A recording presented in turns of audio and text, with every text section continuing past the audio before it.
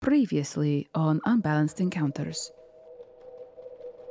I have been thinking a lot about family. It is not something I have thought about often before, but it has come up several times recently. And he fumbles over that for a second. He's trying to treat you like a person, but it's a very hard time not defaulting to this idea that you are a deity. And so he seems to be swinging kind of between those two extremes. I want to reach out for that entanglement. Your wireframe extend beyond the reach of your hand and push into the bond mesh of this creature, of this pained deity. I also saw what you did to the cleanser, the way that you were able to push beyond yourself. I don't know how you did it, Juniper, but it's a technique called bond projection. And it is not something that many of us are well equipped to do. Looking at the map, I think Isaac would also say, this evening dawn space, you gotten any information on them in that area? Has this desert hit them any specific way? I'm very glad you asked me that question. Evening's Dawn, the tiny little town situated in the eastern mountains that we have visited in a flashback but once, as Isaac removed the head of a defiant woman with violet eyes. My wife has gone to see whether or not they might be brought into the fold. I have not heard from her in 6 months or more. Sounds like her.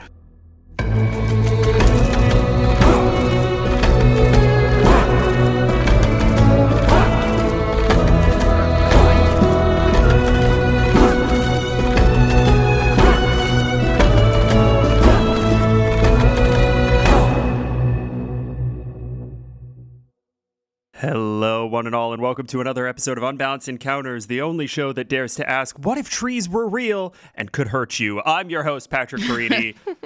Say hi, everybody. Hi. Hi. Hello. Welcome to episode 1 of Arc 4.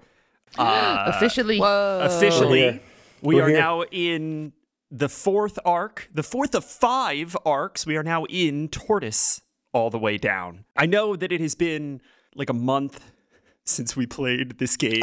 I just realized, and I'm not saying that I just realized it, but being a month since we played, got a lot of mommy issues in this group. Demoiselle never calls, scarred.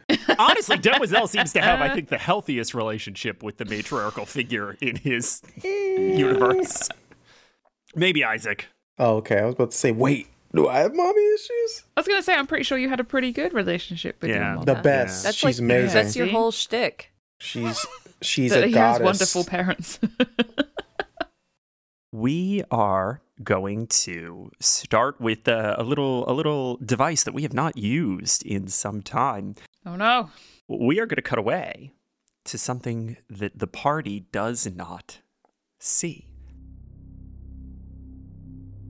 We see Haris al-Zurun, Safra Harissa's father,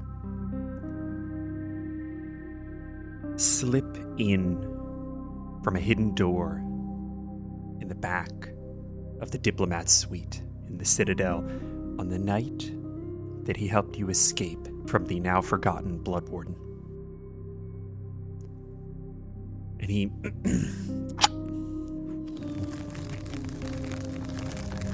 thrusts his dagger into the door, and it slides open, and he steps in, quickly pulling it out in a fluid motion, and shuts behind him, glances around the room,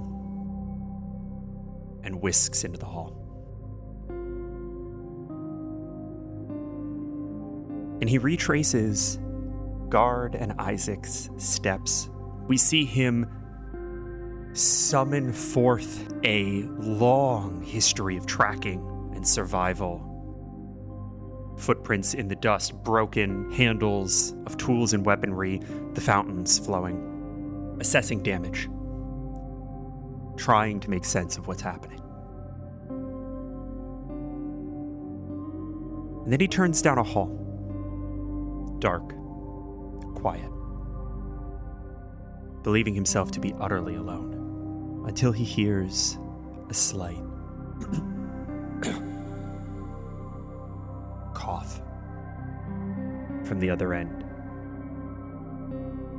He pushes himself back up against the wall, dagger drawn, on alert, lets a beat go by, and then begins to move.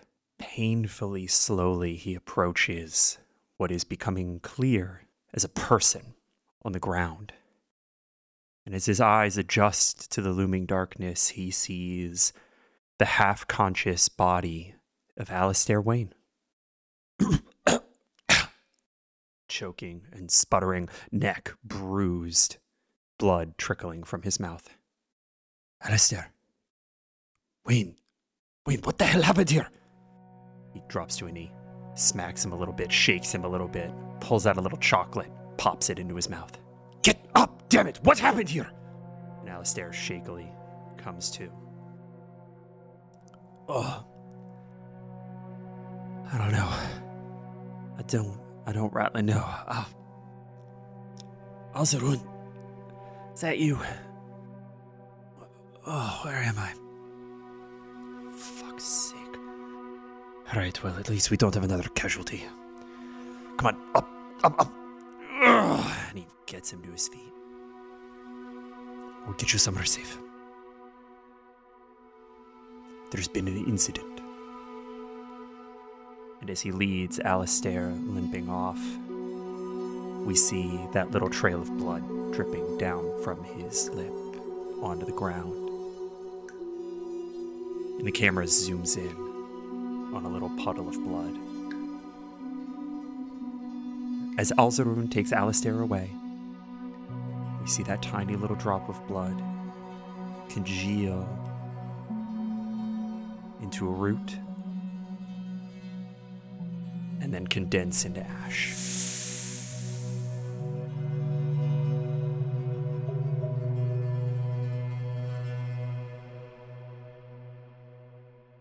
What the fuck?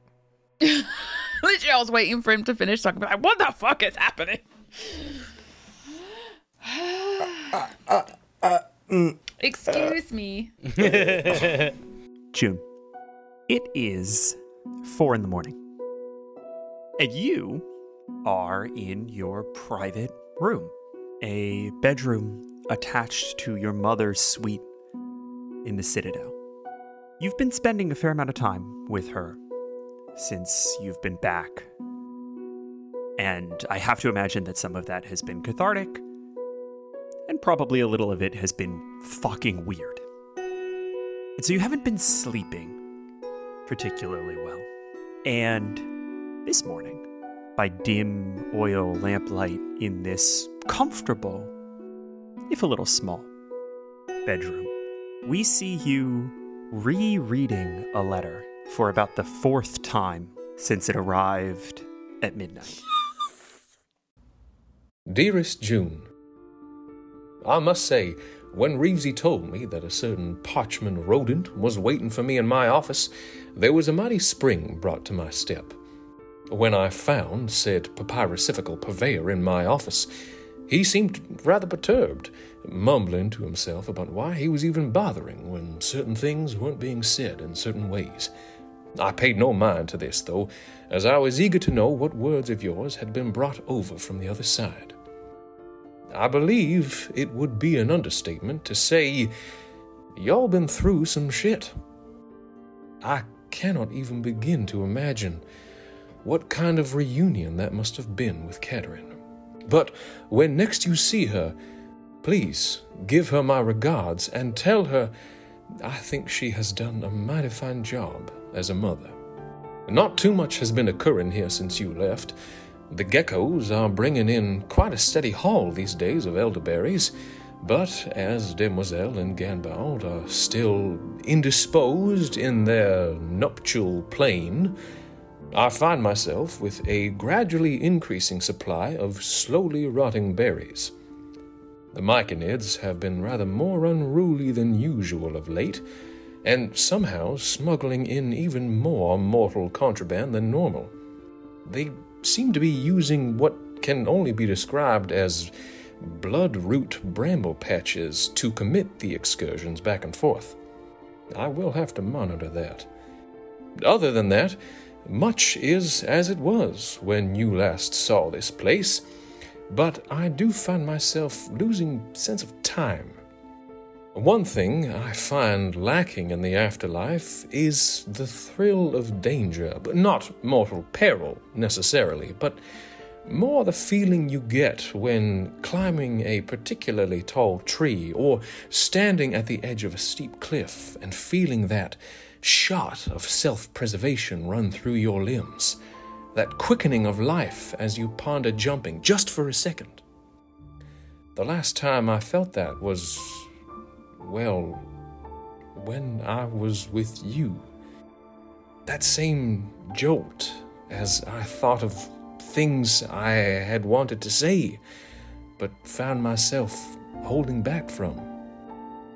I hope that when next I find myself, let's say, at the edge of a cliff, that I will find the courage to jump. Toodaloo, Melmanon.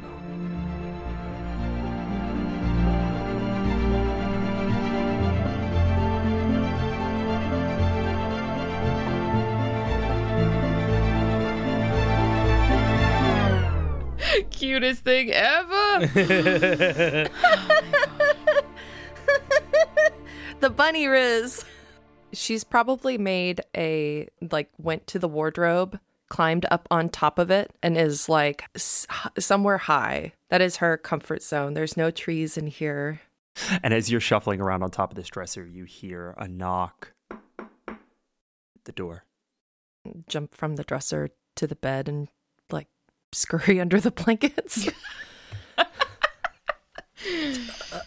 Juniper, you all right in there? And she opens the door. You see your mother standing at the door. She has a book tucked up under her arm and is leaning on a cane. I'm sorry, sweetheart. I heard you were awake. I thought you might have been awake anyway. And is everything okay? Just been having some trouble sleeping. Mama, are you okay? You're up pretty early? Like you said, trouble sleeping. But put it to good use. You remember I was telling you about that book? Talks about the bond blade, bond projection, some more advanced techniques from the sisterhood. Oh, yeah, and move over to give her some room to sit on the bed. She steps in, looks around a little bit, sees the remnants of you being kind of up on the dresser. You left a pillow up there. I like trees, Mama. It feels weird being in a bed. I know, sweetheart. You were never meant for this world. And she sits down on the bed, and she hands you the book. I'll open it up to the first page. You see a deeply inscrutable cipher, a code of some sort, a way of writing that in places seems like it might be almost familiar. You are able to pluck out a few words in Old Imperial, a few proper names that are Tanin in Providence, but that you have picked up from just being around Harissa, reading some of the books about the cleanser, things of that ilk. You can start to pick apart the context, but you get the sense that this is written in a cipher specific to the sisterhood that you have not properly been taught. Mechanically, what's happening here is that this book is written in Thieves' Cant. Yay! So at some point, if you would like to spend some downtime whenever you get it, you can take the time to effectively learn Thieves' Cant as a language, and you'll be able to fully understand this book. Oh, shit. That's right. I wasn't going to teach you this until I could explain things properly. I mean, is the sisterhood that bad, Mama? That you wanted to keep me from it? You said I'm not meant for this world. I'm not meant for this. I always wanted you to know our secrets. I always wanted you to have the skills that were imparted to me by my time spent in the sisterhood. I never wanted you to have to follow their orders or obey their rules. They're not inherently bad, Juniper. Very few things are, but they are not inherently free. Are they supposed to put some checks and balances on the larger powers, but they regulate themselves? They try. Our training is rigorous and disciplined. You've been going through it for some time. You know the focus on the mind and the body. This idea that you are meant to self-restrain and self-govern. But as you can see from Trent, they are not always benevolent actors. Of course not. We're all gonna make those mistakes. Yours truly, especially, darling. Everybody's just trying to control everybody else. I wish everybody would just mind their own damn business sometimes, you know? It's hard to know where the line is, Juniper. How many times a day do we hear guards say he's off to kill the Empress? Down that yellow brick road, we're off to kill the Empress. We're off to kill the Empress. The hobbits are making the big eyes. Yep. And it is a noble quest, indeed. But it will have consequences. And someday, someone is going to look at that action and say, why couldn't they leave well enough alone? Now, I might not agree with them. You might not agree with them. The world at large might not agree with them. But some moron is going to think that the Empressar would have been a better option. I can't promise you any easy answers, Juniper. But right or wrong, I've always been taught that you have to look to yourself and trust yourself. And speaking of which, there's something else I wanted to show you in this book. And she thumbs to another page, and on it you see an illustration. A humanoid form outlined in a bond wireframe. And then another panel, a humanoid form and the bond wireframe divorced. The bond wireframe almost pushing space out into the bond of the world, occupying its own silhouette. Bond projection. This is what you did out there. Right. She'll take her stump and kind of lay it out like on the book. I want to go over this with you. I want to figure out whether or not that was a fluke accident, some quirk of deity, or if this is something that you can do. That'd be one hell of a fucking fluke. I think we both seem weird as shit.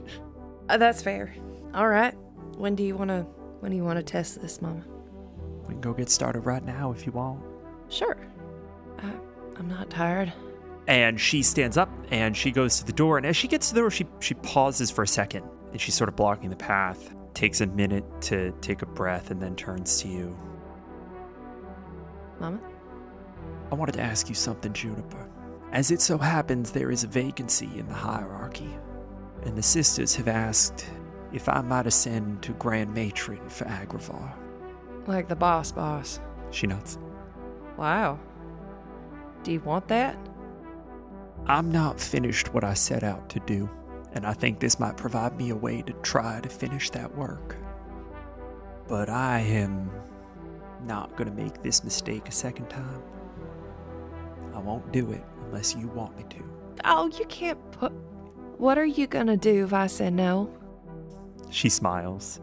I'm going to teach you, and I'm going to focus on myself. And what if I say go do it? That one's honestly a little bit more the complicated one. I will have to step up, help navigate the political quagmire that your brother seems to find himself in at the moment. A quagmire, I will admit, is of mostly my design. I'll be helping him get out of it. And he needs your help.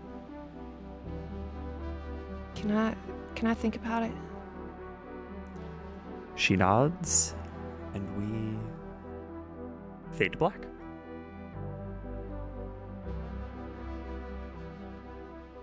God damn it. Like, put all that shit on your daughter? Really? Right. Really? You thought she was gonna change in a few weeks, bro? Come on now. No. Who you think this is? There's a reason why her and Isaac are friends, bro. Like, Yeah. Listen. Oof. Speaking of Isaac, we see Isaac wake up way too late in the morning. yeah, man. And Isaac, you are in your bedroom, attached to the diplomat suite, the same room that you were stationed in before. And you see a little bit of sunlight coming in through one of the high windows, and you hear dishes clanking and clattering in that main living area. You hear some muffled voices through the door as well. He just walks out, kimono on, and kind of holding it like a mom. Sappy, what's all that racket? You walk out into this main living area, and you see that a table has been set up, and Saffra and Spinks and Benny and Whiskers and Scrumpy are all tucking into a huge breakfast spread. Isaac stacks his plate up with biscuits mainly, and then There's some gravy. other pieces of food. Yeah, some gravy, get some bacon, throw the eggs on. All right, so how are things back at home? Isaac, you've kind of cornered one end of the table with Benny and Whiskers, and Whiskers is just like, Whiskers has a stack of pancakes that are like taller than he is, and he's like, his like arms are up over his head as he cuts slices out of it. No discernible reason. This is not an efficient way to eat food, but he is overwhelmed with the bounty of this. Isaac takes a piece of bacon. He's looking at Benny all like just happy and go lucky, and he just, I'm here to listen. Benny takes another bite of like melon. She's got a little fruit bowl in front of her. Isaac, you know you really have a way of being very irritating. It's called charm, Benny. Go on.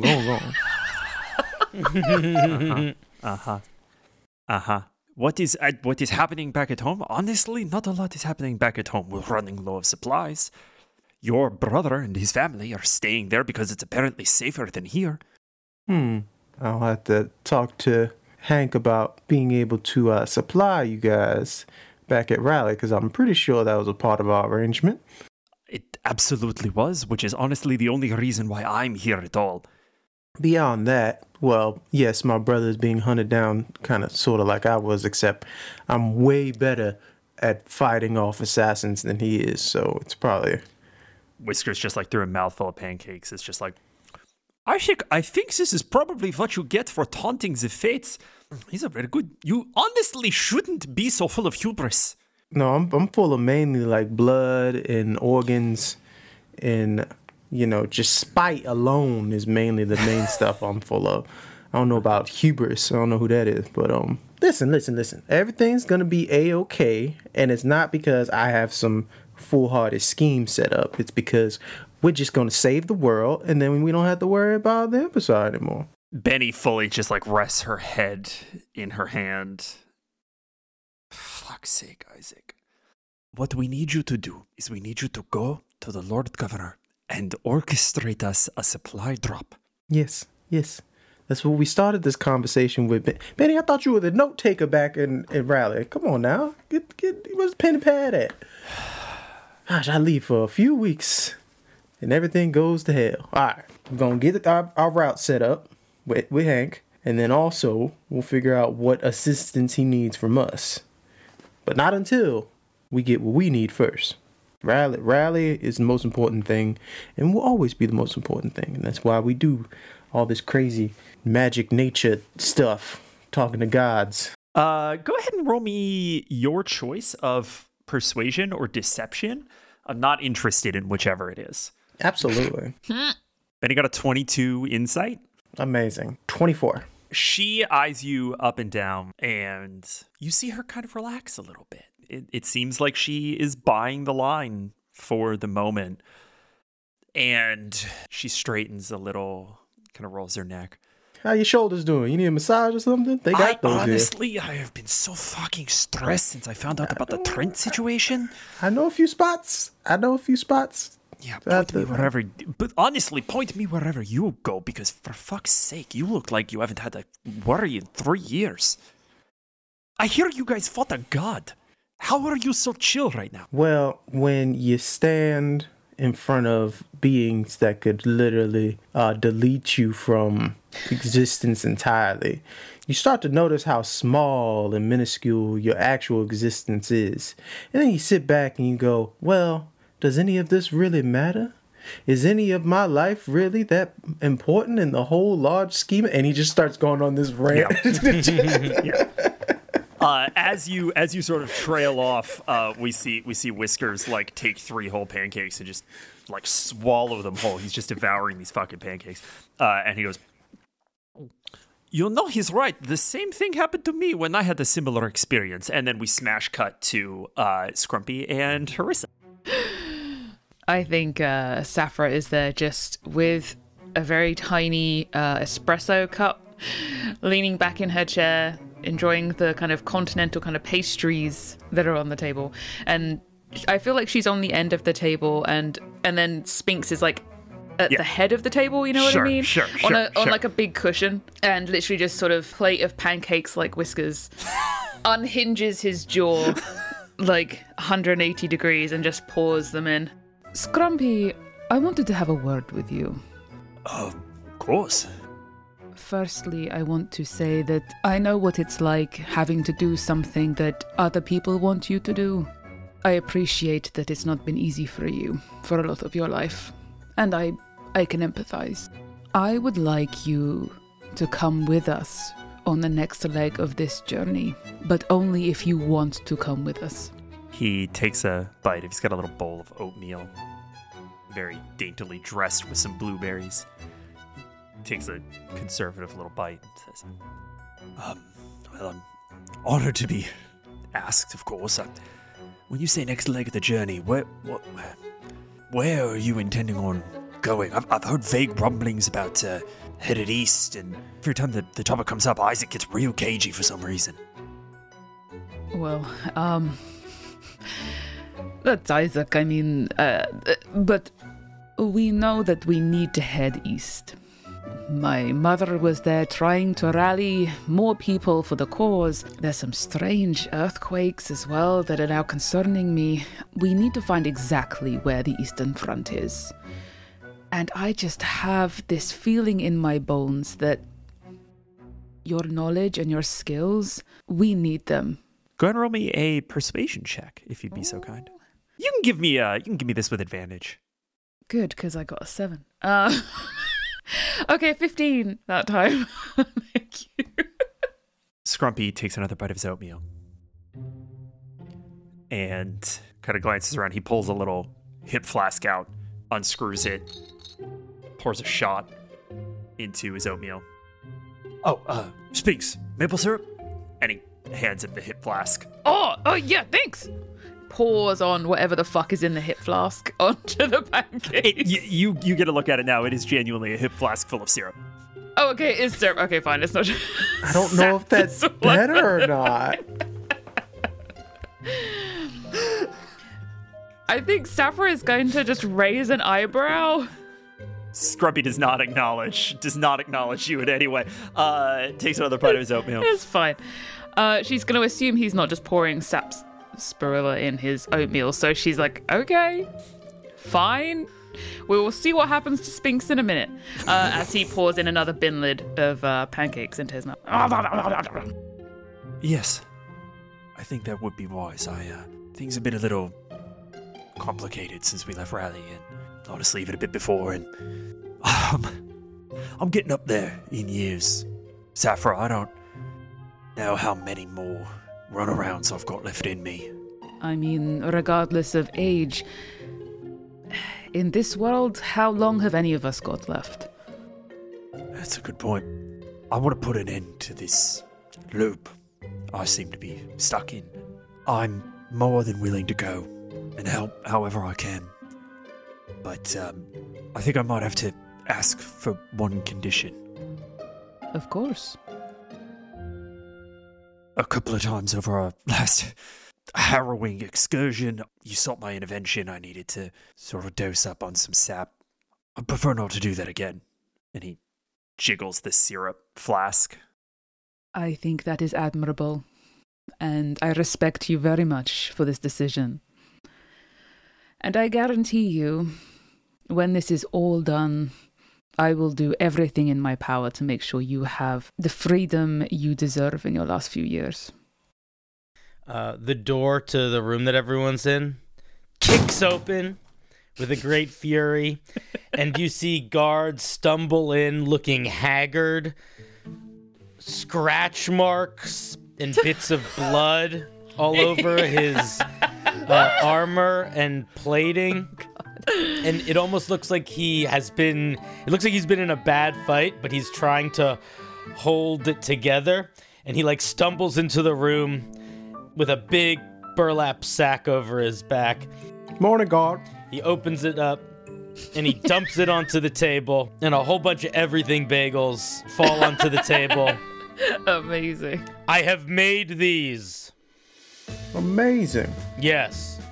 Everyone should have one. And he's going to start handing everyone everything bagels. Guard, take inspiration if you haven't done that already. If you don't have it. Also, I smashed up this smoked fish into a paste after I removed its bones and skin. Mm-hmm. You can put it on the bagels. Oh, okay. That sounds... God, this is really good. I'm gonna try it up. Also, if anybody sees any capybaras before we leave the city, let's go the other way. I'm sick of this. And he's pulling pieces of fur and bone out between his gauntlet knuckles. You're not wrong. This city has a real problem with capybara. I'm just not gonna read into that, and I'm gonna enjoy my bagel. I'm so glad you did that, because I feel like I wanted Guard to be making croissants in the corner or some shit. Oh, you don't even understand.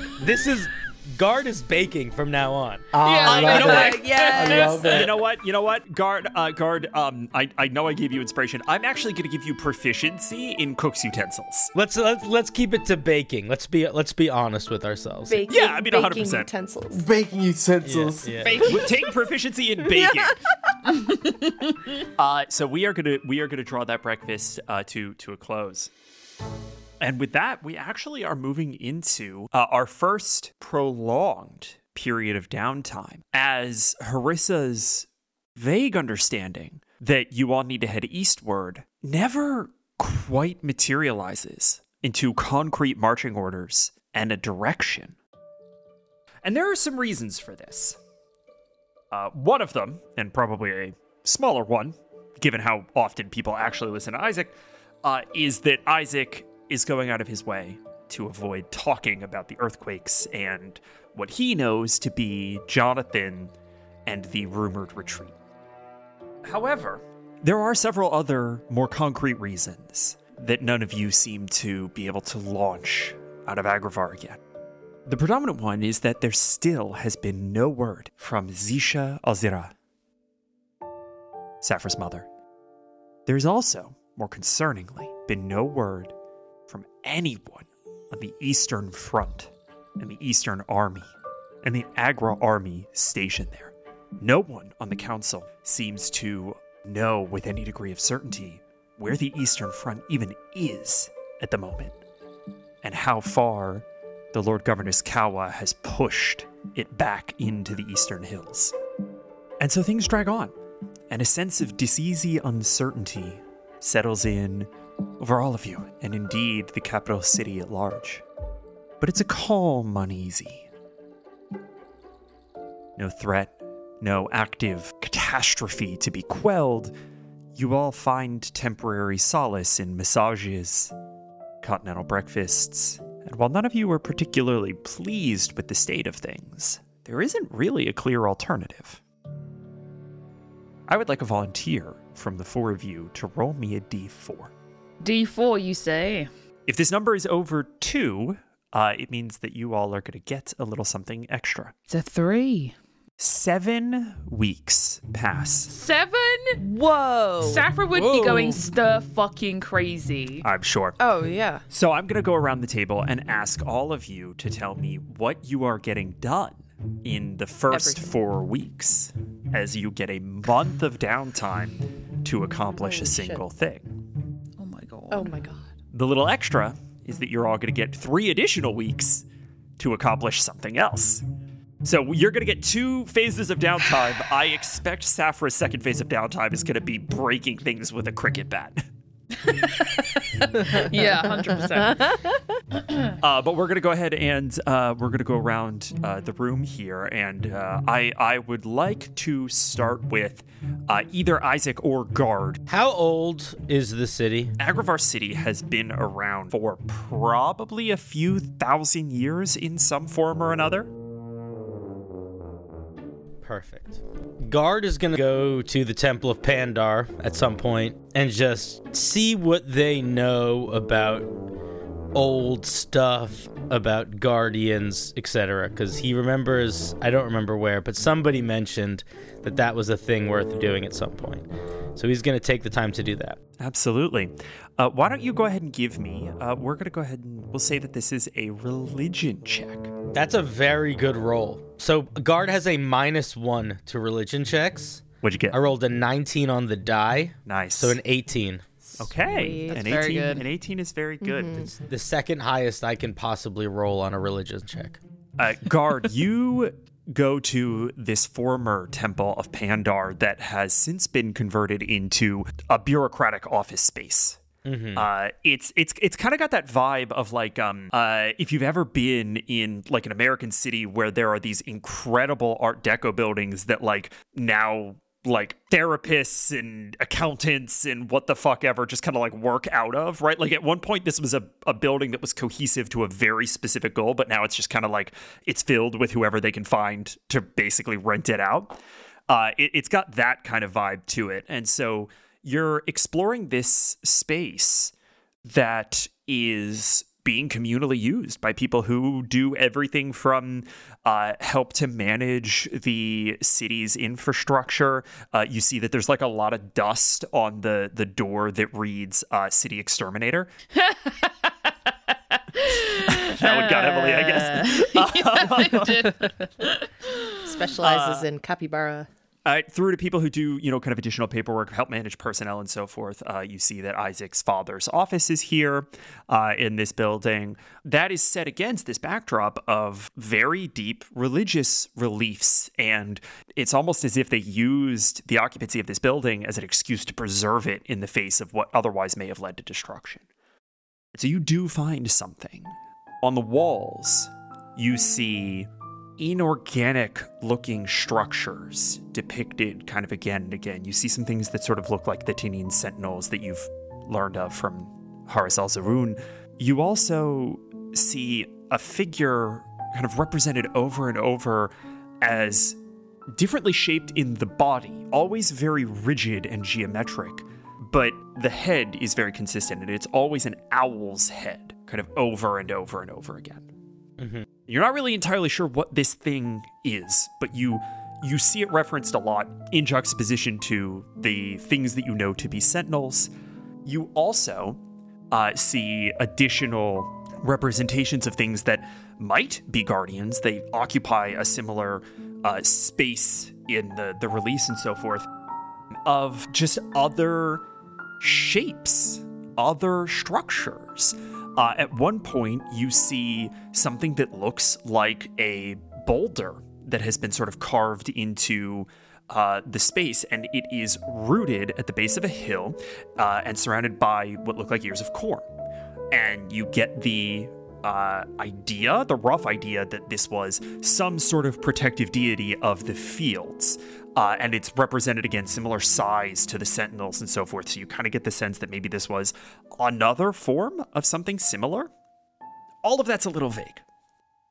You do find one very concrete piece of information on an 18. You find a couple of books in Isaac's dad, Maximus's office. You find a few contraband texts from the Pandar religion, and one of them makes reference to a progenitor of guardians, an original guardian. And you see that there's a Tanin word that you don't recognize that represents what this thing is referred to by the Tanin, and Maximus helps you translate. It's matron. And that's what you get. Okay. Isaac, you're next. Definitely talking to Hank about what's going on with the supplies, heading to Raleigh. Are you trying to figure out why they aren't coming, or are you just trying to bully him into getting it done? Bullying him into getting it done. Okay. Go ahead and give me an intimidation check, please. That is an 18. On an 18, you start to kind of push him around a little bit, and he immediately gets defensive, asserting that the supplies, as far as he was aware, are going out on a regular basis. Damn it, Hank! However, on an 18, he assures you he will start splitting the supply drops so that they're moving in parallel along different paths and in different ways. That's what you get on an 18 Okay. for that. But I will say that you walk away with the sense that something is amiss. Very amiss. Yeah, that why would these supplies go missing? Oh. Let's visit June. For my first month, I think she would be working with her mother and spending a lot of time in the library. What do you want to try to accomplish in the first 4 weeks? How to read Thieves' Cant. Okay. So I could read the book. Go ahead. Please go ahead and give me, we'll say, another intelligence plus proficiency roll. That is a 14, 15. Much like all of your other studies, and languages in particular, this comes to you pretty easily. A couple days in, you start to pick up the pattern. And it makes a tremendous amount of sense. The hoops that they are having you jump through linguistically. Obfuscating. But once you get it, very easy to move through. Go ahead and please mark down Thieves' Cant. Yay! It's a language that you know. Whoop, whoop. Ba, ba, ba, ba, ba, ba, ba, ba, ba. And with that, we are going to go to Saphra. Saphra, how are you spending this downtime? I honestly think Saphra is going to be doing what she can to try and figure out where the Eastern Front is, Sure. where her mother is, because, you know, she kind of has to figure that out too. One of the ways in which she's going to try and do that is I think she's going to use some pigeons. She's going to tie her button of sight Oh, okay. to these pigeons or these birds and just send them east as far as they will go and see if she can see anything. She's going to repeatedly try in just different directions, different things, see if she can see anything from a bird's eye view. I would like you to please roll me a survival check. That is a 23. This is probably going to color your second downtime activity. Fair enough. Continue. On a 23, you find nothing. A conspicuous, sonorous, resounding nothing. And there's one part of the world in particular, the furthest reach that you get to on wing. Evening's dawn. That should be a distant Agra outpost. It was taken by the Agra wardens. It was a key chokehold for traveling through the eastern hills and into the heartland. An incredibly valuable resource. Silent as the grave. Just no signs of there'd been anyone there for a long time, or like they just got up and left. I don't think you are going to be able to get that. Like, it's a bird's eye view, right? Fair. So, you know, there's no agriculture happening in Evening's Dawn. It's an outpost town. They bring supplies. Nobody goes in or out. I think increasingly Saphra is going to be in a worse and worse mood over the following weeks as each bird sort of reaches and just comes back, and she's just getting more and more frustrated. We're going to start back at the top. Cinder. Yes, I think that what's going to end up happening is after Guard learns everything he can, he is going to decide to take advantage of the fact that he's not a person and take walks in places that most might not and try to find some of those old forgotten parts of the city deep buried that might be from an era when the matron is more of a known thing, or this owl face is less of a whimsical thing written across old tomes. Okay. Go ahead and roll me. Athletics, punching holes in walls. I'm not giving you athletics. Is there a difference between investigation and religion for you? Nope. Okay. I would like you to roll me any of your choice of intelligence-based checks. I am going to ask you which one it is. They're all the same? That's fine. That the answer is going to color what you find. You know what? Guard is not an investigator. Guard follows his empty chest where a heart could be. And I think that Guard is a magically driven boy. I'm going to do an Arcana check. Okay. I love that. Go ahead and roll Arcana for me. 19 minus 1, 18. Second best roll I could do again, possibly. Incredible. Get it. Guard, you go missing for 8 consecutive days. What? Here for it. That's right. He's somewhere. It's fine. Here How did we for lose? it. You spend a day and a half stumbling around the sewers of Agravar, passing underneath the Dark Abyss and the Citadel and other places further afield over and over and over again, retreading the same ground in the way that you always do, waiting for something to change. And then at a certain point, you fall through a weak stone in the floor into the ruins of some underground passageway, some foundation of a building that has long since become the foundation of the world above. And then you begin to walk. Every now and then, stopping to relight a torch, just to make sure that you can see. And what seems at first to be streets, potentially, or basements of taverns, eventually gives way to a more intentional-looking cavernous space that we would recognize as a catacombs. And you find yourself staring at similar reliefs to those found in the Temple of Pandar. Religious mosaics.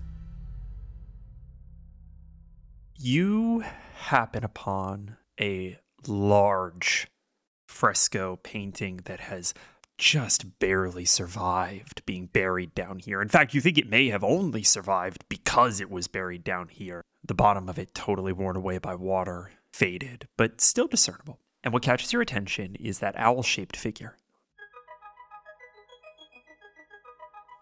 And you see that in this depiction, it has taken a part of itself, a pane of itself, and seems to be performing some kind of ritual with it. And you sort of follow this fresco as it observes the stations of this entity being created. And it goes from a single pane to something that self-assembles. That pane of glass living kind of deep in its eyes, amasses rock and clay and stands upright. And at the end, you see a figure that looks a lot like what you would have seen in the book, an early representation of Matron. Whatever this owl figure was, it seems to have created the first guardian.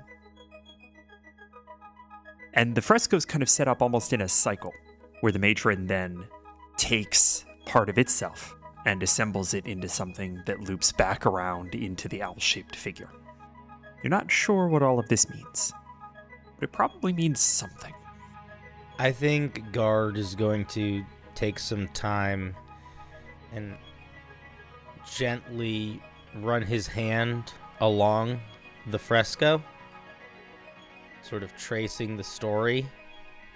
And for a moment, he's going to, like, reach up and touch that image of the shard of glass with stone and rock sort of building up around it, and kind of try to feel his chest at the same time to feel if there is something there, even if it's just symbolic. As you do that, I think you summon a recollection from an earlier conversation with Ganbald.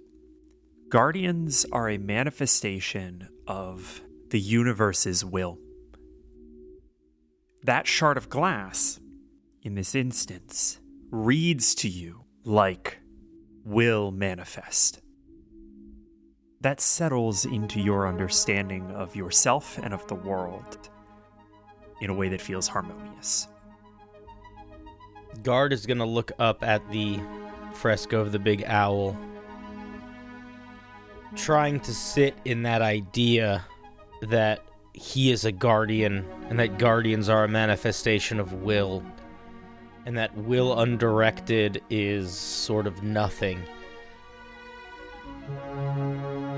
And he is going to ask, not to anyone in particular, but sort of trying to reach into that larger space that he doesn't even really know if he's connected to, that greater whatever this thing is that he's connected to. While looking at the owl on the fresco, he is going to say, I would like to meet this matron. I would like to meet my matron.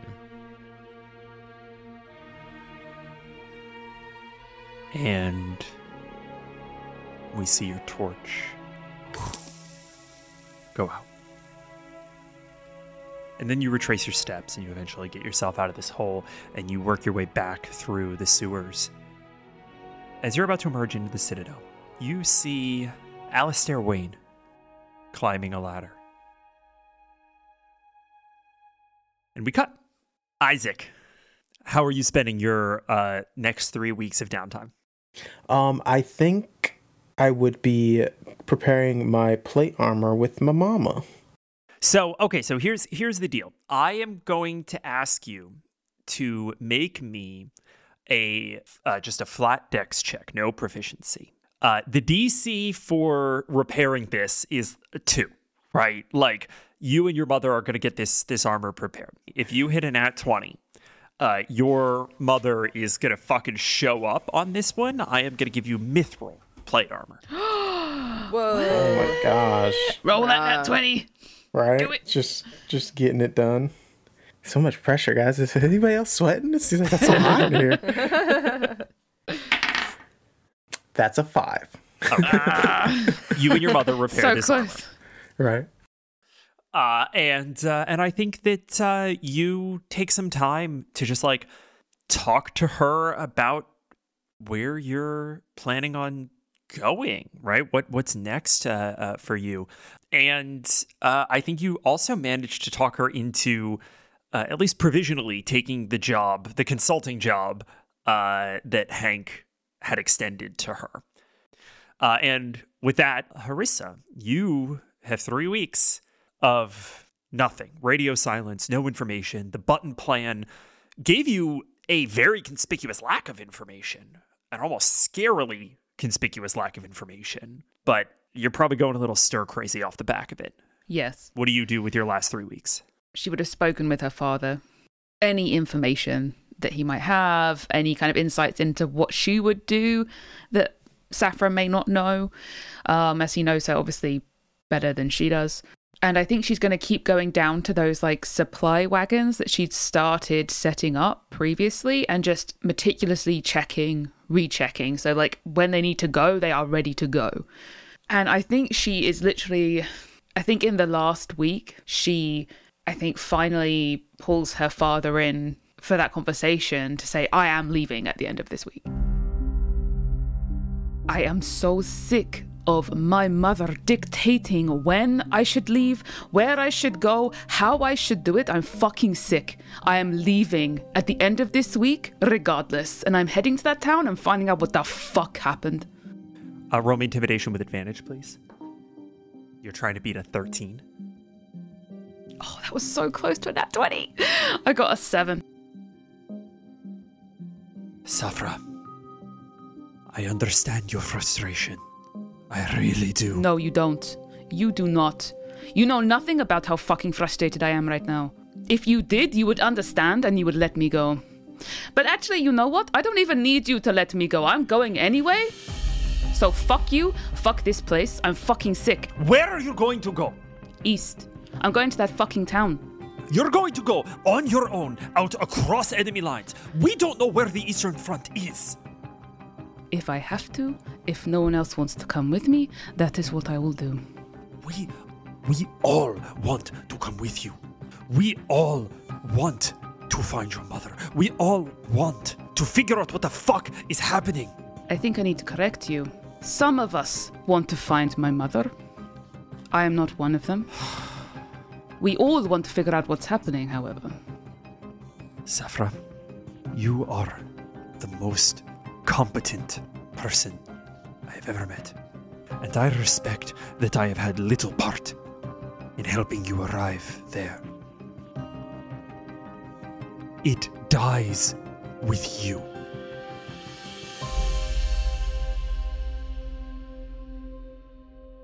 Then let it die on my terms. I will not let it die by rotting in this fucking city. What is the merit of dying alone in the desert? Firstly, I do not think I will be alone. And even if I am, I'll have died knowing I tried. It's always been that way with you. The attempt, so noble, it overshadows whether or not you make it out on the other end. To try and to fail is to fail. Don't you understand? That if we do not try at all, we will never succeed. You think it will just go well if we just sit here and do nothing? It'll magically be okay. I think you guys are having this conversation in the sort of stables, the riding birds and the carts are being pulled together in this space, and you generally thought that you were alone. You had overseen the last little bit of work on these carts. Acer from Beetleback had been in charge of making sure that all of the carpentry work is done, and you had sent him away for the day. And you hear a... Sorry, I don't mean to interrupt, but I come bearing news from the Lord Governor. And you whip around all fire and brimstone.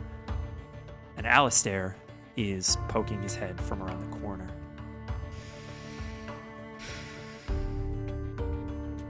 Well? Again, I apologize. There has been word from the Eastern Front. The Lord Governor would like to see everyone in the war room at the end of the day. Before he even finishes, Safra has stormed past him towards wherever the fuck Hank is right now. Your father just rubs his forehead. I don't know which I fear more. That she gets a direction, or that she doesn't. June, what are you getting up to in these next 3 weeks? Training with her mama on bond projection. Go ahead and give me. We're gonna say a wisdom check, no proficiency, but you are getting advantage because you can read the book now. Second one is a 15. Okay, the DC for success here was a 15. So just by the fucking skin. Hair on my chinny chin chin. We see moment after moment of meditation, hand-to-hand combat, simple meals, reflection, study, meditation, combat, meal, reflection, study over and over and over again. For 2 weeks, you and your mother stay cloistered away from everyone else, having carved out a little monastic-looking living space in Riley Trent's old office. And you find no luck.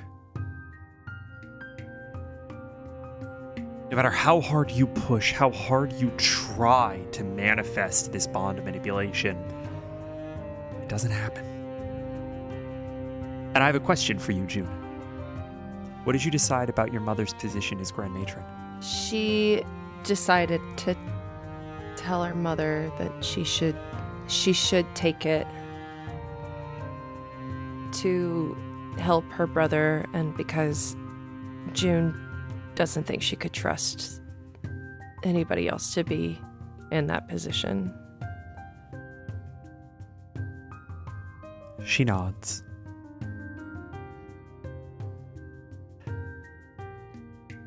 I think that's right.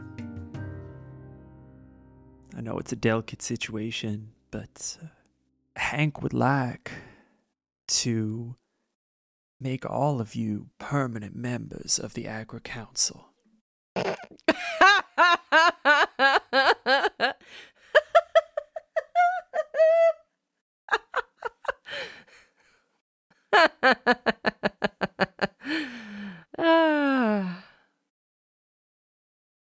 What?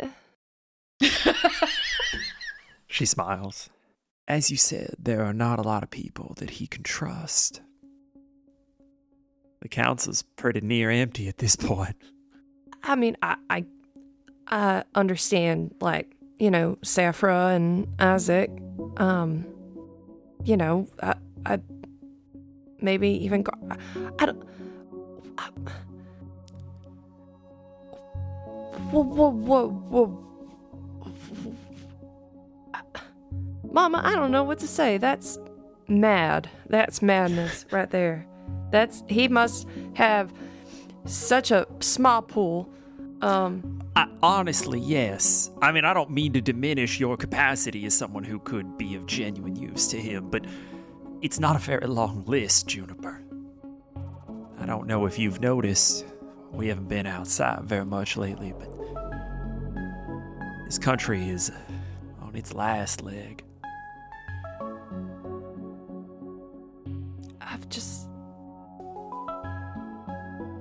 I was trying to fight for my home, and my home was in the woods, small little town with my family, and now we're fighting for a bigger home. I need you to make me a dexterity saving throw with advantage, please. Jesus fucking Christ. The fuck, man. Just like angrily rolling the both 18s. Nice. June, your right arm reflexively shoots up, hand missing, as you catch a wooden ball in midair. Bond wrenching out of your arm and suspending this ball in shimmering blue light. She's got like a projection hand. That's so cool. That's badass. And from the other end of the hallway, you see Benny. She smirks and says, I see you've finally gotten the hang of keeping the ball aloft. And your mother looks out to her and then back to you and says, I think you'll do fine, Juniper.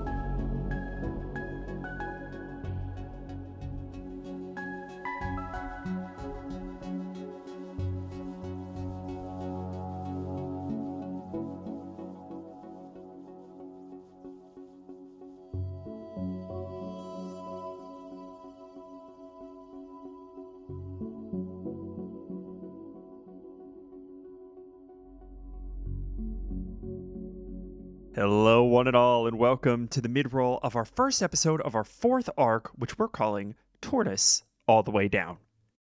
Really just one quick note for y'all. I wanted to remind you that we are going to be taking December off, which means that this is the last episode that we're going to be releasing before the end of the year. If you're all caught up, you're listening to these in real time, our next episode is going to be coming out probably the first week of January. And if that means that you don't have any unbalanced encounters to listen to over the break, might I recommend the bonus arcs on our Patreon? We have 3 excellent bonus arcs, each 3 parts, which is something like 18 hours of additional content, all set in the world of Astilla, all tangentially red string connected to the story of Raleigh. Our first bonus arc was Blight at the Museum, an eldritch horror DM'd by Cinder and guest starring T.W. Clausen. Our second bonus arc, Old Folks' Tome, was a folk tale that I DM'd and guest starred Hunter Thompson. And our most recent bonus arc, The Otter Sea, is a pirate game that, again, I GM'd, Ibrahim, aka Cosmic Ebe, guest starred in, and was our first non-D&D game where we played Rapscallion, an upcoming Powered by the Apocalypse game published by Magpie Games. So if you need more Unbalanced Encounters over the next couple of weeks, go to patreon.com/unbalancedencounters, start a free trial, binge all of them within the first week, and then you could bounce, or, if you're so inclined, you can continue supporting us so that we can keep making this show well into the future. That's all for now, and I'll see you on the other side. We join the 4 of you, along with Haris Al-Zaroon, Alistair Wayne, Katarin, in the war room, as Hank presides over a meeting.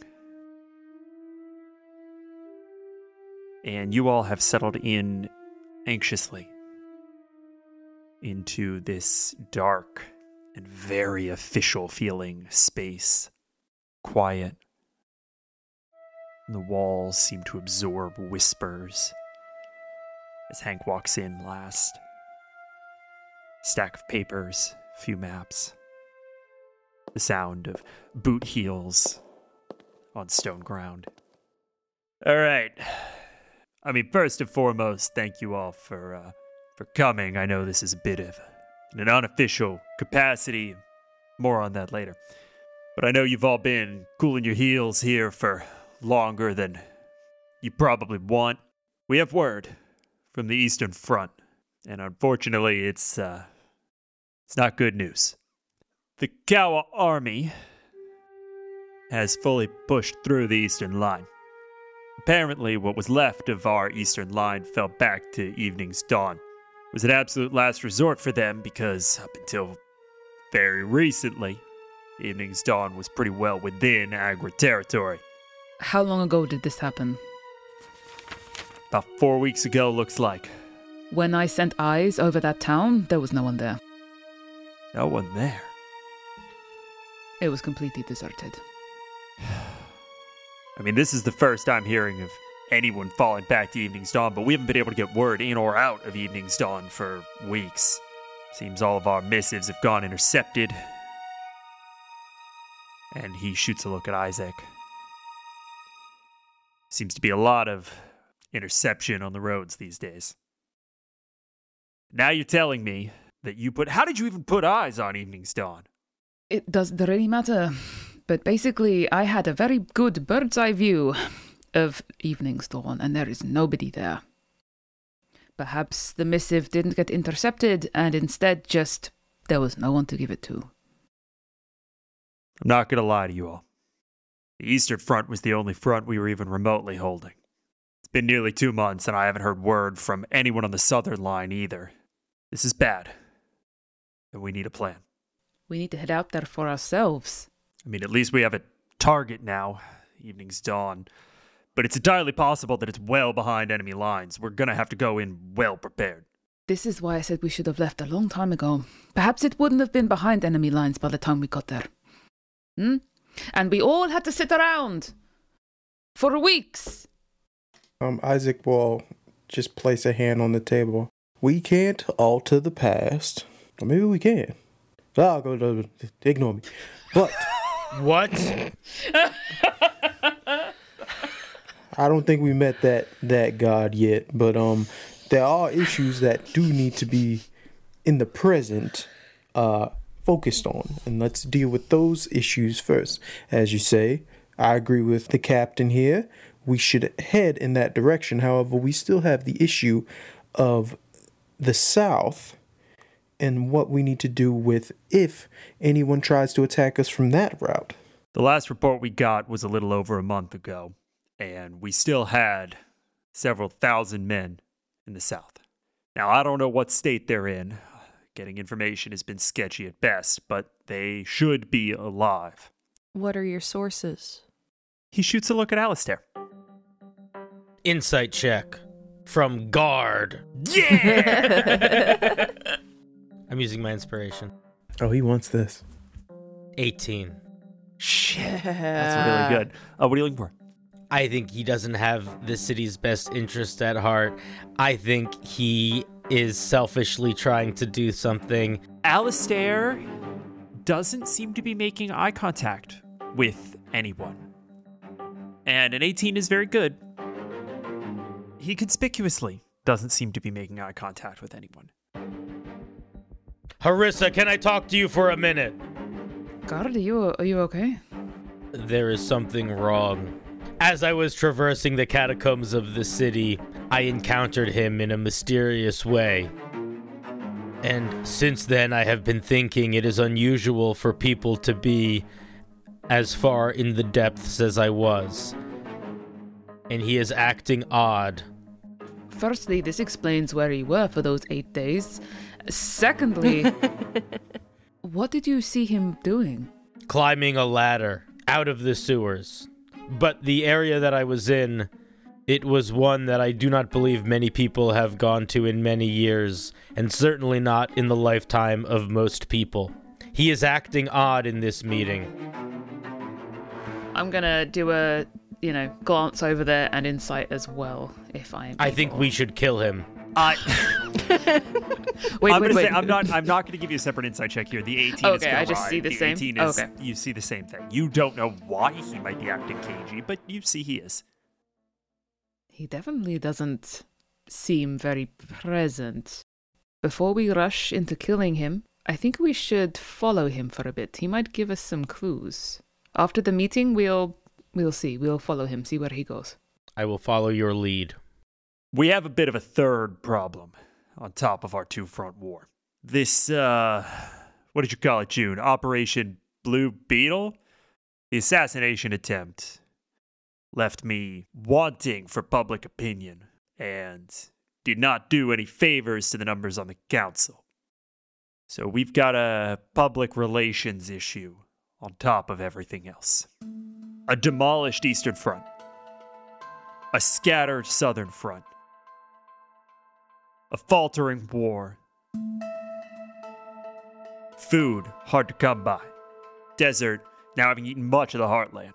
I'm not sure how much longer I'm going to be able to hold all of this together, but Katarina and I have put our heads together and we have an idea.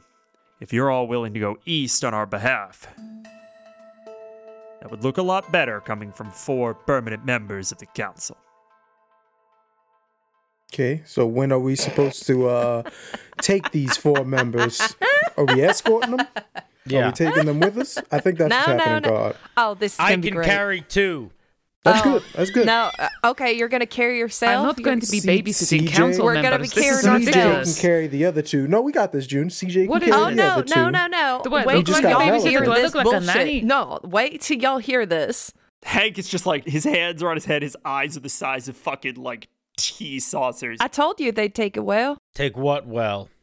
If the 4 of you are willing to go east and investigate what's going on the Eastern Front, try to find Alzira, try to make some sense of the situation, muster the troops if you can. They're going to respond better if you are acting in an official capacity.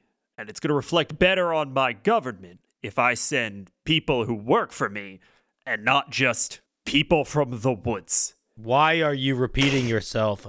Where are these people? I Right. will carry 2 of them. Because we are the people from the woods that you don't want, right? So that makes sense. You 4 are the only competent people that I have in this room right now. That is concerning. He shoots a look at like the other handful of people who are in the room. It's just tell me I'm wrong. I'm asking the four of you to become permanent members of the Agra Council. Fill the vacant seats. Take up the responsibility. How much of the city's resources can I reallocate to capybara destruction? Asking the real questions here. Guard's out there with campaign signs, and then we smash cut to Guard giving a stump speech, banging on a fucking phone. No. Guard is running for mayor, and one of his campaign things is to get rid of the capybara. Exterminate the capybara. I promise no more capybara. And get the knives, at least. Okay, if they're using silverware and utensils, they could obviously farm. Maybe we could get them set up and making these art cultural landscapes a little send better. them south. Guard, if capybara control is something that you are deeply invested in, and that's what it's going to take to get you to do this favor for me, then fuck it. Sure. We don't have a lot to go around, but I can figure out how to make it a priority. June, you haven't said anything in a conspicuous amount of time. Can I take it that you're not thrilled with the idea? It's the unknown. You had Trent, who was a mole person, and you didn't have the right information coming from the Eastern Front. I don't know why you seem positive that you're getting the actual info you need from the Southern Front, and we're going to be gone. You'd be sending us off. So who else would be in your council? Who else would be helping you here that you trust? Your mother clears her throat. I appreciate that it's a long shot, June, but I'm not sure what other kind of move we have left. I actually agree with June there. I think you need to be very careful heading down to the south, if you should go at all. If everybody would please come close to the table, and just make sure everyone is like all circled around, everyone in the room. Now, I agree with my companions that safety is the utmost, especially towards you, Lord Governor. And with that, I want to make sure that everyone within this room has your safety and well-being as the highest of priority. And I would like to cast Zone of Truth. Zone of Truth! Nice. Sword of Truth. I willingly fail the save. Do it. What's the DC? The DC will be 14. Okay, I will go ahead and roll Katerin first. This is a wisdom saving throw? Charisma saving throw. Charisma saving throw. Katerin has a +2 to this roll. She has to get a 12 to beat the DC. That's a 9. She fails. We'll go ahead and we'll roll for Hank. Hank gets an at 1. Of course he does. Wasted our nat 1 on Hank. Damn it. We'll go ahead and roll for Alistair. I'm not going to tell you what the plus is to this, but that is a 15. Oh, God Yeah. damn it. You are asking all of these people to effectively take an oath? Yes. They all do. Everyone assures you that they have the Lord Governor's, and more importantly, Agravar's best interest at heart. As God has pointed out, Alistair, I'm going to be watching him particularly as we're talking and giving the oaths. Can I roll anything just to see if I spot anything on him? Because I'm looking at him anyway. You can roll me an insight. Don't worry about it. It's fine. Would you roll? Nope. You attempted. Would you roll? No, it's all right. What did you roll? And that one. For a total of 3, ladies and gents. You do not see anything beyond the little bit of caginess, but the rest of it seems genuine. And you see that Alistair kind of catches you looking at him. I wink. And as you all kind of affirm this, Something in your eyes, Afro? Hank draws the meeting back to him. He says, now, this is going to seem a little silly, but there's one last thing that I think would be pretty helpful before we start making our way out of town here. The title is good. The title is one thing. Officiating it is another. So I would like you all to be my guest this evening at a gala in your honor. A what? As we swear you in a little more officiously than Isaac's request here. What is a gala? It's a party. A party. It's a rich people party. We are actually going to cut. Everyone goes back to their respective quarters, and I want to go around the room here. You all find formal attire perfectly fitted to you in your quarters. I want to give a chance for everybody to tell me what it looks like. Going off Isaac's blue skin is so hard with colors. You could do a dark purple suit. That'd be really nice. Oh my Lanta, I love it. So are we talking like a full midnight purple tuxedo here? Absolutely. Ooh, yeah, like an ascot? Ooh, would Isaac rock an ascot, ladies and gentlemen? These are the true questions. Poofy with like a little... The little like, poof coming diamond. out? I think the poof. Yeah. I like a little poof. Little poof. Usually it's chest hair, but he likes the poof to to wrap it for the most part. Amazing. He's just in the mirror. He's in the mirror way Christ. longer than June and Safra. He's and just hogging the bathroom in yeah. the shed thing. Just like, Isaac, humming. get out. Hey, beauty takes time. All right. Some of us need to pluck nose hairs. Will you please? Yeah. All right, Harissa, you volunteered. What's your outfit? Oh, jeez. It's going to be almost like a night sky with constellations. So it has the gold embroidery and things, but it's a really dark blue. And so she's going to look and go, you expect me to wear this beautiful, gorgeous velvet? I'm just outrageous. This is so sexist. I can't believe this is so pretty. With matching gold heels, I think Sphinx this time will have a tux in the same colors. So instead of having a dress, Sphinx is actually going to have a little waistcoat, a gold waistcoat with a blue velvet little jacket with holes for his wings. That's fucking great. So we're doing a role reversal, Sphinx and I today.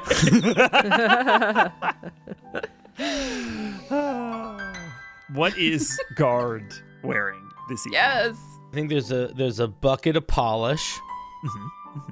I think that there is a large cloak. Yeah. That has, what are the things called that you clasp a cloak with in front? Is it just called a clasp? I think it's just think clasp. so. Yeah, but Yeah. it's that long chain clasp situation. Yeah, and it's Nice. it's gonna be one of the ones where there are two massive buttons that look really shiny and have bits of embroidery and Yeah. stuff that are held together by a little chain.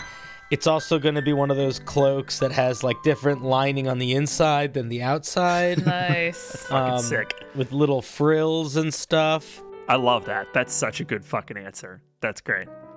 June, you find in your room, and you don't see everybody else's, kind of clothes, which are very laid out and presented, obviously commissioned for this. Yours isn't. Yours is in a very old box. June, please describe your mother's ball gown that she is giving to you. That's cute.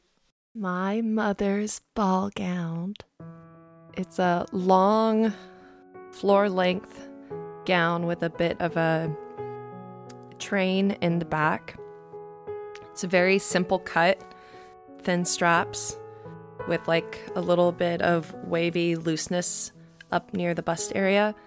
But in the back, it cuts way, way low. Nice. So big exposed back, and the entire dress looks like molten silver. Oh, that's so It's very flowy and wavy and metallic-y. No wonder Dale fell in love. I was gonna. Oh, yeah, Damn, you it's- beat me to it. I was gonna be like, hey, that's Sorry. That's the dress your mama was wearing with Dale met her. Oh man, I told him you gonna get in trouble, and he did. I think that Guard and Harissa and Isaac, the three of you sort of find each other in a little 4-room. You've been directed by the staff here in the Citadel toward where the ballroom is, where this gala is going to be taking place. And you are all dressed. You are all looking fucking incredible. Fine as hell. And you all sort of get led to, again, a little 4-room that is sort of off to the side. They've got a little side table with some champagne flutes, and it is, off of the main doors. There's a steward at the main doors. It looks as if they're trying to collect all 4 of you simultaneously. And the 3 of you have a beat where I think you are all just sort of taking each other in. Isaac snatches the plate of fritters from the one that's showing us in. Yes, thank you. Oh, y'all looking snazzy. Look at that. I think Harissa, for once, has actually got her hair down instead of up in the ponytail, and it's just this very long, longer than I think even she realized it had gotten, just big curly sort of. She's rocking. She's kind of keeps pushing it outside of her face. It's doesn't she look so beautiful? Oh, I love it. Oh, she looks amazing. I know if I say it too much, she's gonna freak out. But yes, she looks splendid. Oh, it's going so good. And he's trying. Sphinx is trying to stand really give us a little twirl with his chest out, oh, velvet's just so nice. I'm just, oh. You look courageous, valiant, even. I'm liking valiant. Thank you. That's a very good word. That's very good. Yes. Thank you. I God, learned it today. Your cape is so beautiful. Look at that lining. Yes. So it swishes. June, you quietly arrive. Oh, that cape is amazing. June, you look beautiful. She's messing with her hands and tugging. Saphra's gonna grab her hands and pull her forward and sort of do the kind of little dance twirl around, sort of pull her hand above her head and make her do a little spin, and the dress just sort of spills out as she twirls. Oh, so pretty. It's my mother's. Yeah, I noticed that, and I think Isaac goes to his own little flashback to an evening where he was with his former family of Dale and Katerin, and they're having this little festive night, and then he flashes back to this one, and he's just remembering that oath he made to these individuals that he'd do anything for them. Isaac, you look so dashing. I know.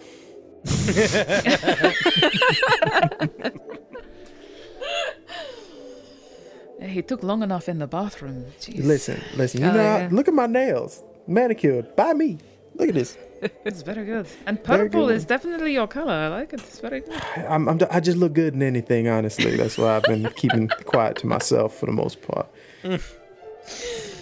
I'm just so glad that my family knows how to clean up so well. Oh, hello, yes. You see this steward, this distinguished elderly gentleman, clear his throat and gesture to the main doors. God, could you please? It would be my pleasure. I kick the door open. Bam! The doors fly open and strings swell as the 5 of you find yourselves looking into a formal ballroom. You all emerge at the center of a mezzanine that wraps around the massive sandstone ballroom. Columns line your path, and along the far wall, marble stairs spiral down to the floor.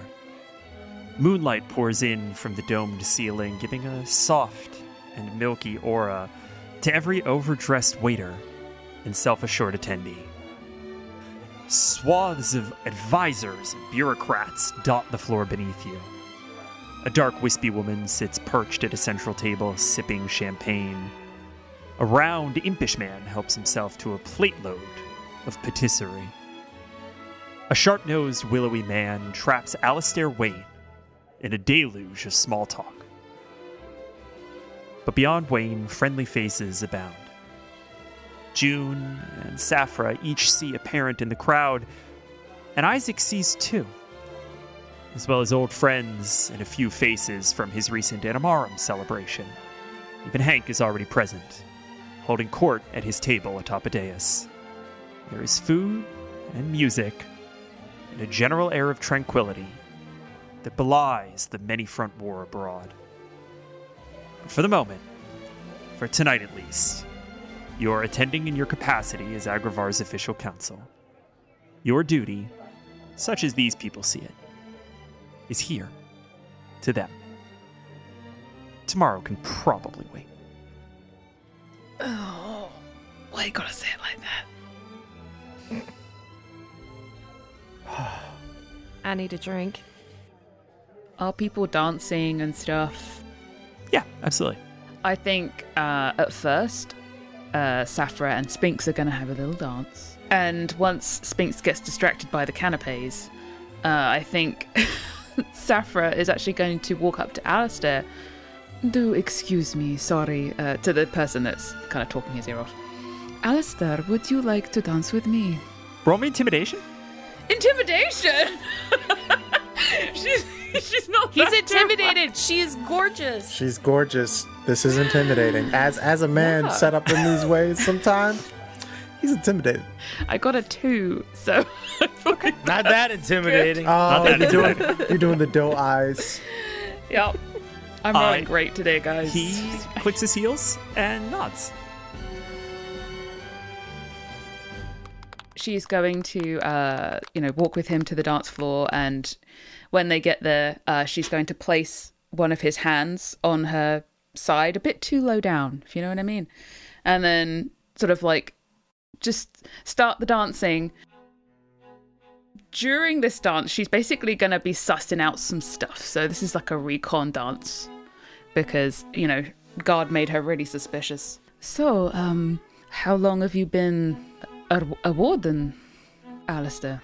Before we get really, really deep into Alistair's whole situation, which I am willing to do, I want to see if there's anything else that anyone else wants to get up to, because I think that we can do that whole scene as a check. I think that unless somebody approaches Guard, he is going to be mostly being a wallflower. And I think that he is going to be... Initially, he's going to go to approach Alistar, and then he's going to see Harissa do it in a much more elegant way and hold himself back. Okay, so I have 2 roles that I want to see happen here really quickly. I want investigation from Harissa, and I want perception at advantage from Guard. A 10. I have not rolled any double digits Come on, this entire game. Harissa! I need you to be my wingman. I'm trying. You have to be my conspiracy wingman. I'm trying so Everybody's hard. got a thing to hide. I got a 21 on perception though. Harissa, Yes. you get disappointingly standard answers. Oh, how long have you been a warden? Oh, I was sworn in after the academy when I turned 18. Oh, how did you wind up on the council? Well, I studied under Melmanon Lapinyan, and he afforded me the seat as the junior position. Just shit you already fucking know. Pleasant enough, but maybe not the most helpful. Guard, on the other hand. The Emperor's Czar's here. If you roll like a spot the 40, maybe. You get an accurate head count of the number of people that are in this space. You are tracking everyone's movement. No one seems to be doing anything particularly suspicious, and even Alistair seems to have settled into his conversation with Harissa. However, you are going to have danger sense on any saving throws you may or may not have to roll in this scene. Nice. Okay. And June very quickly makes her way to a waiter holding drinks. All right, thank you so much. Throws it back, sets it down, looks around the room. Okay, Safra's dancing with somebody. Isaac's doing something. Everybody's talking. Who can I? And then she sees Guard just being a wallflower. And she runs over to him and goes, "Let's dance." I don't Come on, let's go dance. I have never danced before. I'll teach you. It's easy. You just gotta rock back and forth in a circle. Okay. Would the both of you please give me a group performance check? Aww. I have a +0 to performance. I think Guard is a -1. Yeah. You got a 4? I got a 4. What'd you get? Got a 3. You got a 3? We're all rolling so great, guys. This is great. I imagine like June like steps on someone's foot, and Guard is like, I understand, and he starts like actively trying to step on people's feet. Amazing. Amazing. You just gotta. Ow. Here, let This me just is probably stand. the only performance role I've ever seen with casualties. You clear the dance floor. Yeah, I use this as an excuse to leave Alistair alone. Those rolls were actually both bad enough that I think that Guard at some point you do sort of step on Alistair's foot, and you feel it kind of crush in a way that's a little unsettling. But that's the point of dancing. So Crush your enemies. Let me just stand on your feet so you don't step on my toes. Oh, it's like daddy-daughter dancing. That's really cute. Okay. As they start dancing, she can't really reach up to his shoulders, so she's gonna put her bond hand like right on his chest. Does it like? I imagine it looks really pretty. yeah, it refracts sort of the light against his chassis, buffed to a high fucking polish this evening, and you see a little kind of shimmer. Vroom, boom, boom, in time with your own heartbeat and connection to the world. What do you think about us being council people? It is very weird, but the impression that I got was that it is mostly a title. I'm just worried that Hank won't actually be surrounded by trustworthy people while we're gone. I'm worrying about him and Mama and... I think that is a reasonable worry. I saw Alistair in the sewers earlier, but it felt unusual seeing him there. I think your suspicion about the safety of your mother and brother is apt. Guard, you do clock him along the back wall of the ballroom behind several people. You're tall enough to see over them. At the same time that you hear Hank stand and begin to call everyone's attention with his crystal. Everybody, I, of course, wanted to thank you for coming this evening. I appreciate that we've been through some tumultuous times of late, but I think we are getting that ship righted, so to speak. I'm incredibly honored to present to you our 4 newest members of the Agri Council, 4 astounding individuals that I have had the privilege of getting to work with closely these last few months. I believe that they are going to guide us well, serve our cause, and make us proud. Uncle Isaac, the floor is yours if you'll have it. You know I always do this. Look at all y'all. Beautiful everyone tonight. Just looking sharp. We're all here, very merry and happy this evening. Some of us are making our negotiations, schmoozing with who we wish, and making plans for what we want for ourselves, and some for the needs of our dear Sagravar and her future. Now, it takes a village to raise a child. It's a term that we all know very well. Now, in this case, we here are the village, and our child is this new country.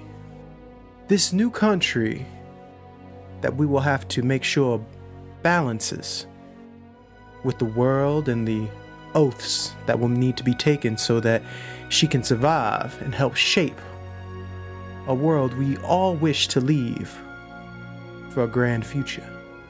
So I remind everyone in this room, your decisions in this present state matter. You are all here because you will make the choices for the people, places, and deeds all out there. We have chosen a leader that will help guide us there. That was our choice. We fight the evils who don't agree with us and our decisions. That was, again, our choice. And we will bare our teeth at whoever doesn't want that better future. Again, our choice. So to my siblings of Agravar, I have but one question. We'll call it an oath, if you will. Do you wish to be remembered as a small little rebellion? A small knot of string lost to the sea of time? Or will you be the foundation of this small seed that we've planted and grow it into the marvelous world we will promise for those to come?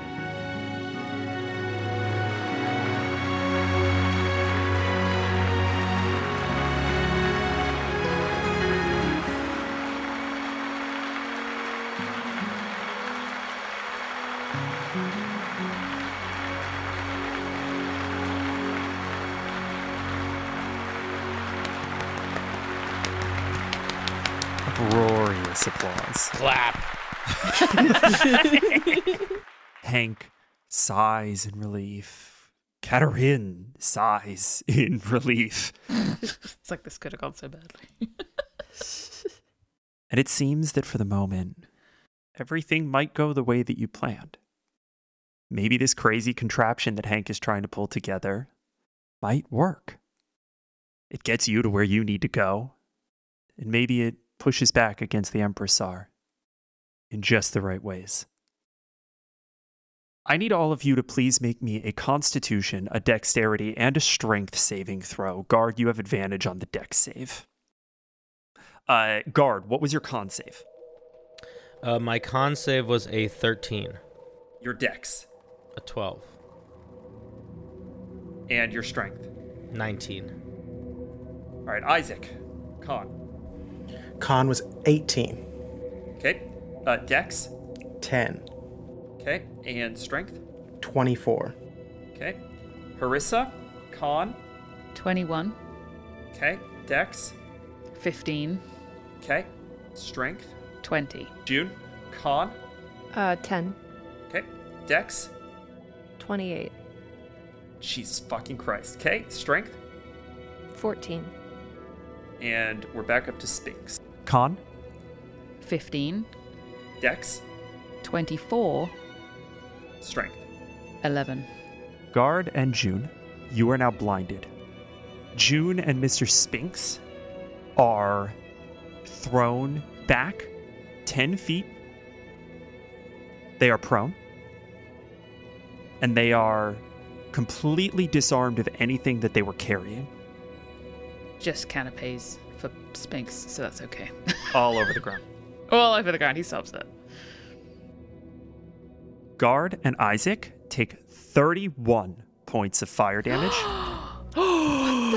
What? Is this magic? No. Okay. That was an explosion of some it's a fucking sort. bomb. Harissa Yes. takes 15. Spinks takes 15. And June, because of evasion, takes none. White, hot light rips through this room. And I need you all to roll me initiative.